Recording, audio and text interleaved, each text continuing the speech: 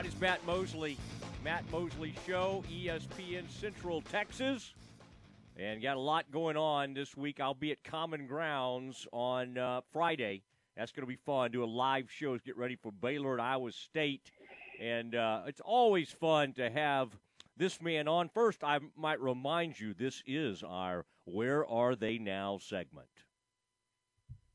Beaver Collision Center is a GM, Nissan, FCA, Kia, Subaru, Ford, and Hyundai certified repair facility. Plus, they house the equipment to repair the Ford F-Series aluminum body vehicles. 1515 LaSalle Avenue in Waco or at BeaverCollisionCenter.com. And by Myatt Fuels, your local choice for fuel delivery. You call, they haul.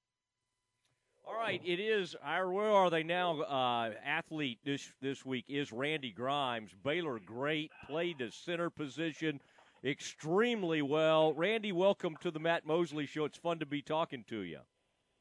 Sick 'em Bears, and obviously you know where I am because I'm on the phone with you, right? I do know where you are. Sometimes we can track you down in the Houston area, but you've been doing speeches all around, and we're on the Baylor campus here recently. Randy, we need you Saturday against that. We need you in the stands. That Iowa State matchup, that is going to be a tussle. Those corn-fed youngsters, the Cyclones, they can do some damage. So, Randy, we really need you back on the Baylor campus at McLean on Saturday.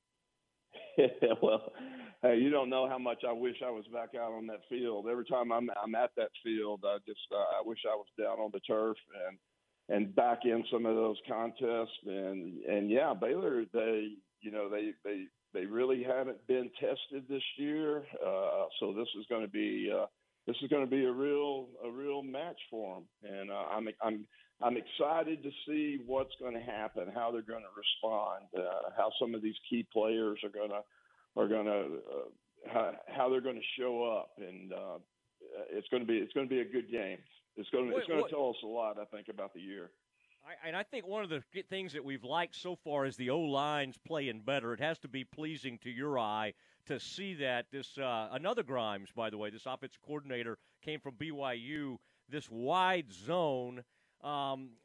It seems like the linemen have to be in unison. They're all moving. They're protecting, and they're opening up those cutback lanes. Is that kind of what you're seeing, Randy? And I know you hadn't gotten to see a lot of this new offensive coordinator, but in the brief game action we've seen this season, is what stands out to you about what Baylor's trying to accomplish? Well, and I think the whole season rides on how the offensive line. I think that holds true with any team, in football. I think the offensive linemen are the most important guys in there. And to spread this offense out like they're doing and giving the running backs and quarterbacks the option of cutting back or looking backside, it opens up the whole field instead of just trying to clear one hole open and trying to clear out a tunnel there. You've got so many different lanes on the backside that you could choose from. So I like that. I like that option. I like what it can do with play action off that, and I think it just opens up the whole offense. So hopefully they get that down. Hopefully the offensive linemen understand how important it is to make those backside blocks and to get up on that second level and take care of all that trash that's coming across the field. And it's going to be exciting stuff. If they do get it down, it's going to be a fun offense to watch. Yeah, and it takes a center kind of like you to call out all the protections and call out what they're doing, and that's a really interesting watching those assignments. That Zay Newman has matured a lot, really good lineman. I think this line has gotten a lot better. Talking to Randy Grimes, Baylor great, Tampa Bay great. Take us back, Randy, if you would, to your recruitment. It's been a few years now, but whether it was Coach Lane or Coach Taff, what was your first point of contact with Baylor, and I'm always interested, like, who else was involved in did you think about going somewhere else, or did you decide fairly quickly that Baylor was the place for you? Well, it's kind of a crazy story because Coach Lane recruited me, but he found me by recruiting somebody else that I played with, a guy named Kent Townsend, who wound up coming to Baylor, played defensive end for us. And so they were there to watch Kent. Kent was a great high school player. We also had a nose guard named Andy Lacey, who wound up going to TCU.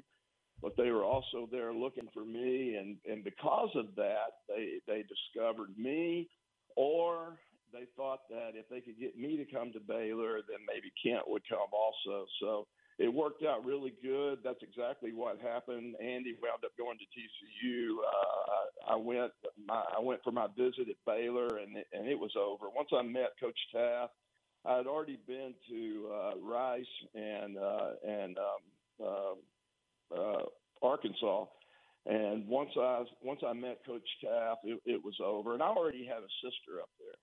So that had a lot to do with it. And, I was already a good Southern Baptist and wanted to make my mama proud anyway. So Baylor was a natural choice. And man, you talk about some of the great athletes that I met on my recruiting trip, the Singletaries and Doak Field and of course Walter was there. And, there were some great players my freshman year. A lot of those guys went off and played in the league for a long time. So, it was a real honor to even be invited by Coach Taft for a scholarship and to get up there and contribute. I was lucky enough to make the travel team my freshman year. And, I got to play in some of those kicking situations, but, just by being with the team and watching Keith Bishop and watching Buzzy Nelson, I learned a lot about college football, and I grew up a lot that freshman year because of that. I would say getting your first crack at trying to block Singletary had to be kind of that aha moment, like, oh, wow, this is a little different level. Do you remember the first time you ever squared off with him in practice?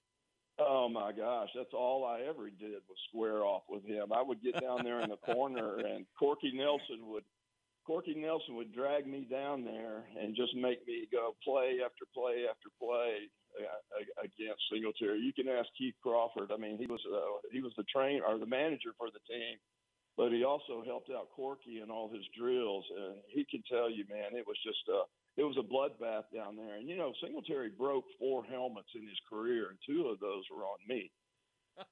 So whenever I get in trouble and I tell my wife I've had a lot of blows to the head, I can't help it. That usually works. Well, you all had some great linemen that came in there, but your first quarterback that you were snapping to, would that have been Jay Jeffrey when you first got there? Been, right. Uh-huh. Okay.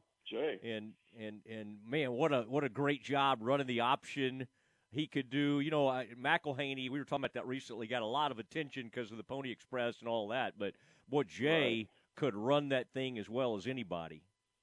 He could. And, the great thing about Jay is that he was confident in the huddle. And as an offensive lineman, when you want to come back and see somebody in control, that was one of the things that I knew that Brady brought to the Buccaneers this year was that confidence and that air of, that the game's never over. And if he could instill that in those young Buccaneer players, then they were going to be a great team. And look what happened. So, now they have that confidence and they're champions and they know what it takes to win and that they're never out of the game. And, that's kind of like we were. That's kind of what Jay brought to the huddle. And even Brannon, to a certain degree had that. And I think that was because of Cotton Davidson. He instilled that in his players. Our coaching staff that we had doesn't get enough credit. We had some great coaches. I had a great offensive line coach in John O'Hara. And, that made me the player that I am. I wouldn't have been drafted where I was had it not been for him and the things that I learned at Baylor and the competition and all those drills that I had to do against Singletary and Gary Don Johnson and Campbell. And, it's that made me a better center. It made me a pro center.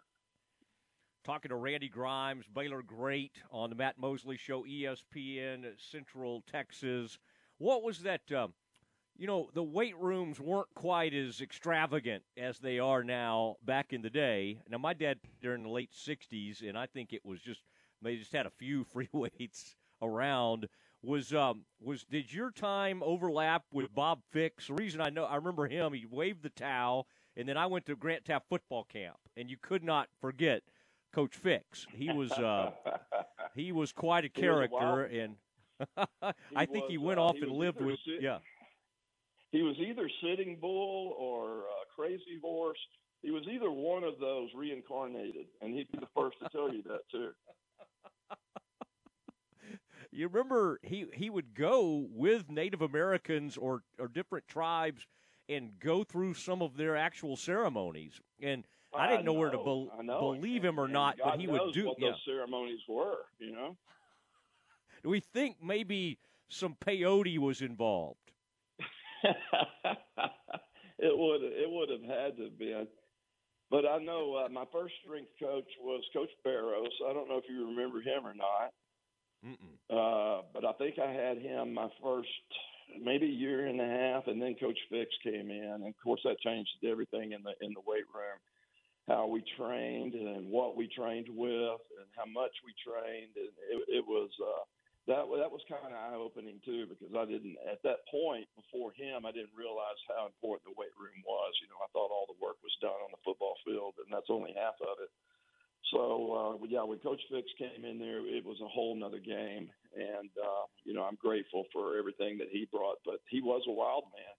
And he was a motivator, too. That was a guy that, when somebody's telling you that they are Sitting Bulls reincarnated, and you have to believe him, because he fit that mold for sure. Yeah, and he just had that look about him, with that bald head, kind of that Mr. Clean look. Now, did the Addicks brothers come in kind of as you were finishing up? Did y'all have some crossover? Because I remember one of those guys, maybe it was Mark, was benching at the time something insane like 565 or 580. It was just some kind of amount that was just startling to us back then. Were you leaving as those guys were coming into the program? Well, see, I was there with Mark most of his time. So, yeah, okay. I watched Mark and how strong he was. And I don't remember – you remember a guy named Pat Coriat? Yeah, I do. That guy, he was just insanely strong. And that was probably one of the first guys I really saw that was just crushing bench presses and stuff like that.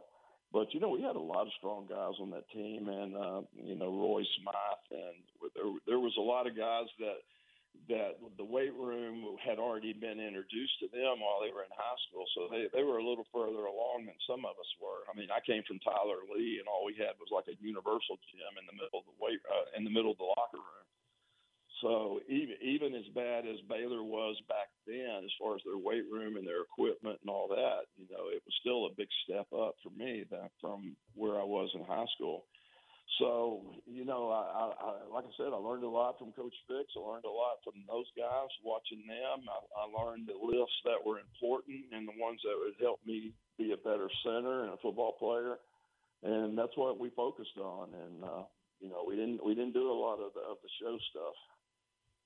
Yeah, talking to Randy Grimes, former Baylor great at center, Tampa Bay Buccaneers. Isn't that wild how many of you guys came out of Tyler Lee and both Tyler schools, high schools at the time, starting kind of in that mid to late 70s, early 80s. It's when you start kind of going over it, and all you got to do is go down to see the Heisman Trophy that came out of Austin via Tyler. Do you ever just marvel at how much talent Randy came out of that one area?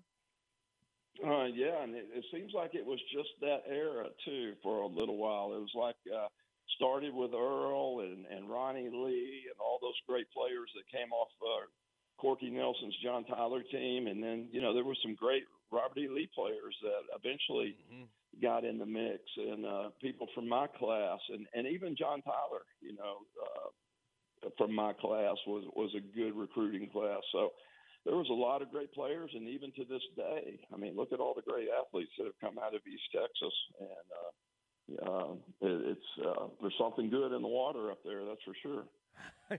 Randy, how many different head coaches did you have at Tampa Bay starting in '83? You were there '83 to '92. Man, most people these days they don't. Right. Nobody's. I had 5 head coaches in 10 years, and I had 6 different offensive line coaches in 10 years, and probably about 10 different quarterbacks. We were a revolving door of players, coaches, front office people. I always said, there's no way we're going to win because we never got any consistency going. I had a new playbook in front of me every other year, it seems like, and there was just no consistency at all. And, we needed to change everything from our logo to the pencils, with the writing on it because we were just snake bit. And sure enough, when they did all that, they finally won a Super Bowl in 2002.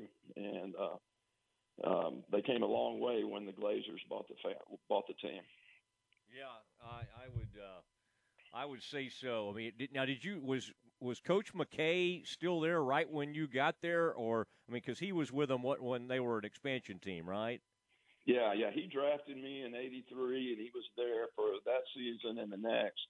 And then Lehman Bennett came in. I don't know if you remember Lehman Bennett coached for the Falcons for a while, but he was selling RVs when we hired him.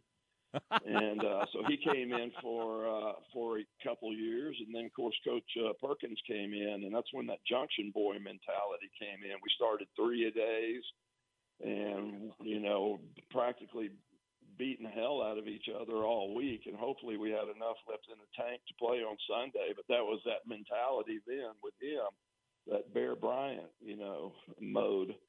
And then Richard Williamson took us over for a year, and then of course Sam Weiss was my last head coach, and he was the one that ultimately fired me too.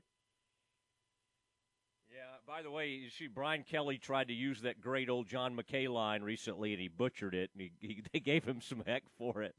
The old game they said. The one about the team execution? Yeah, I said, what did you think of your team's execution? I think McKay's famous line was, "I'm in favor of it." He said, "I'm all for it." Right. I'm all for it. But Brian Kelly tried to come out after that one game recently, and he said, "I'd like to execute every player on my team," and he butchered the saying. I think you go to jail for that, right? Yeah, and everybody was like, rookies. They don't know. People that didn't know the joke were just like, he just said he wanted to kill all of his players. They didn't quite understand it. Well, Randy, I tell you, these you're doing some amazing things in the area of addiction, and I really wanted to talk about a lot of the Baylor stuff because I know you go on the road and you talk about it, but I hated not to at least bring it up. That what you do with professional athletes and helping them as they transition. When you said, Sam Weiss said your career was over, I read this recently. Your last couple of years, you felt like you could barely even sort of remember some of the games because they had you so hopped up on pain meds and that kind of thing. It's hard for anybody to fathom that kind of thing. But that's basically the way I've heard you explain it, Randy, is that it was almost like a blackout situation. Like you would get home and take a nap and not really remember anything about the game. That I would think that even at the time that had to be pretty scary. And that's something I've only recently started talking about. But I was that guy willing to do whatever I had to do to stay out on the field, and I was not going to get the reputation of always being on the injury report or always missing practice or always back in the training room. One of the first conversations I ever had in the pros was with Leroy Selman. He had a locker right next to me, and the first thing I learned about pro football is that it wasn't a game anymore; it was now a job. And the second thing I learned was you do whatever you have to stay out on that field, because if you're not in your position, somebody else will be. So, that meant for me taking handfuls of pain pills every day and practicing through those 3-a-day practices. And back then the mentality was if you don't practice hard, you're not going to play hard. So we literally did just beat the crap out of each other all week. And so there was a lot of injuries sustained while we were practicing. And so, my solution to that was taking handfuls of pain pills every day and then handfuls of sleeping pills at night to get to sleep through the throbbing pain. And, I looked at it like a necessary evil instead of what it really was, and that was a full-blown addiction. And, it progressed to the point where the last 2 years of my career, I was playing games in complete blackouts. You know, I would be home on the couch late at night, 10, 11 o'clock at night, after a 1 o'clock Sunday football game played either at home or on the road somewhere, and I'd start coming to. You know, I'd be all beat up and scratched up and dehydrated and fingernails all torn up and everything that you are after an NFL football game. I didn't remember any of it.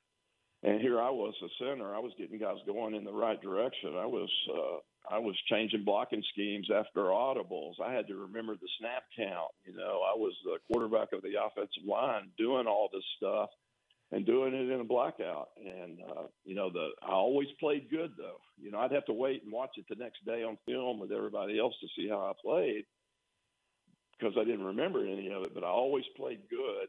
And that kept people from asking me, Randy, why are you slurring your words? Or Randy, why are you nodding off in meetings? Or Randy, why are you late to practice every day? You know, I never got those questions because I was always playing good. Yeah, I could see. And once you start taking enough of them, you build up the tolerance, and it's like putting on some icy hot or whatever is not going to do the trick. I mean, you know, it takes more and more.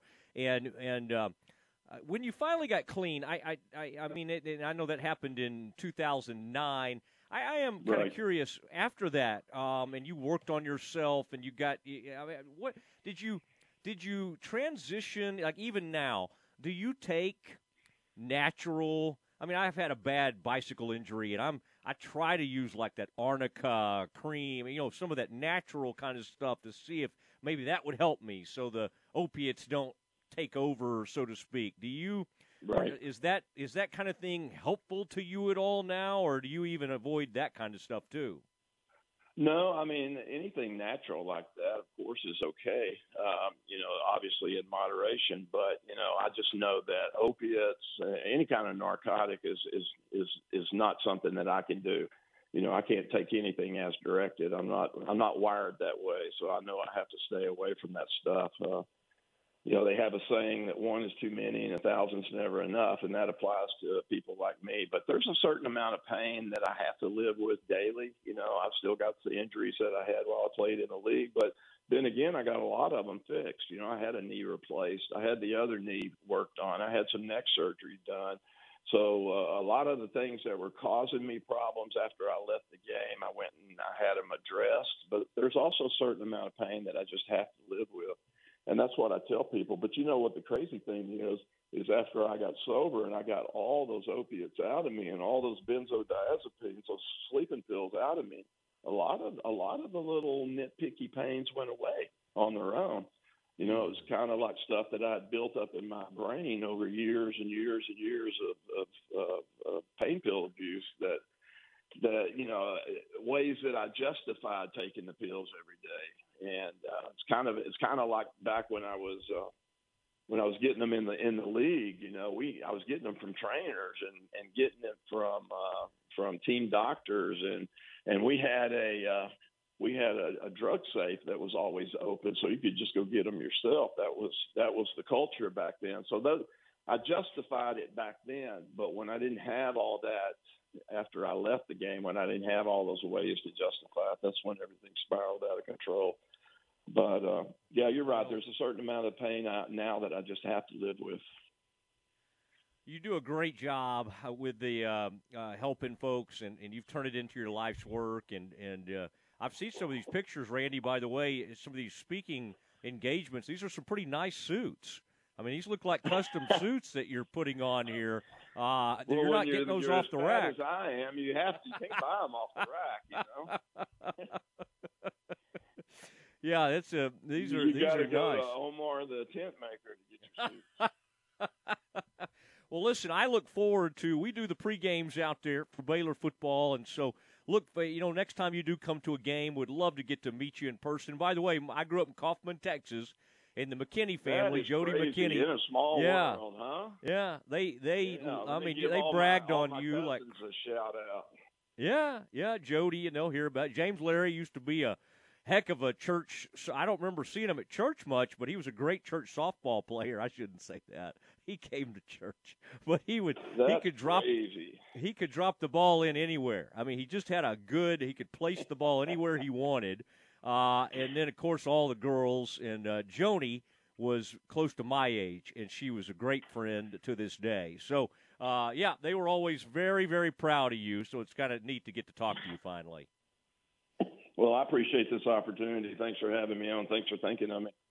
You bet. There he goes. Randy Grimes, Baylor great, and doing some really, really great things with his life and helping others who are fighting addiction out there. We appreciate Randy in his time, and that's our Where Are They Now? We found him. He's in Houston. He's not that far away.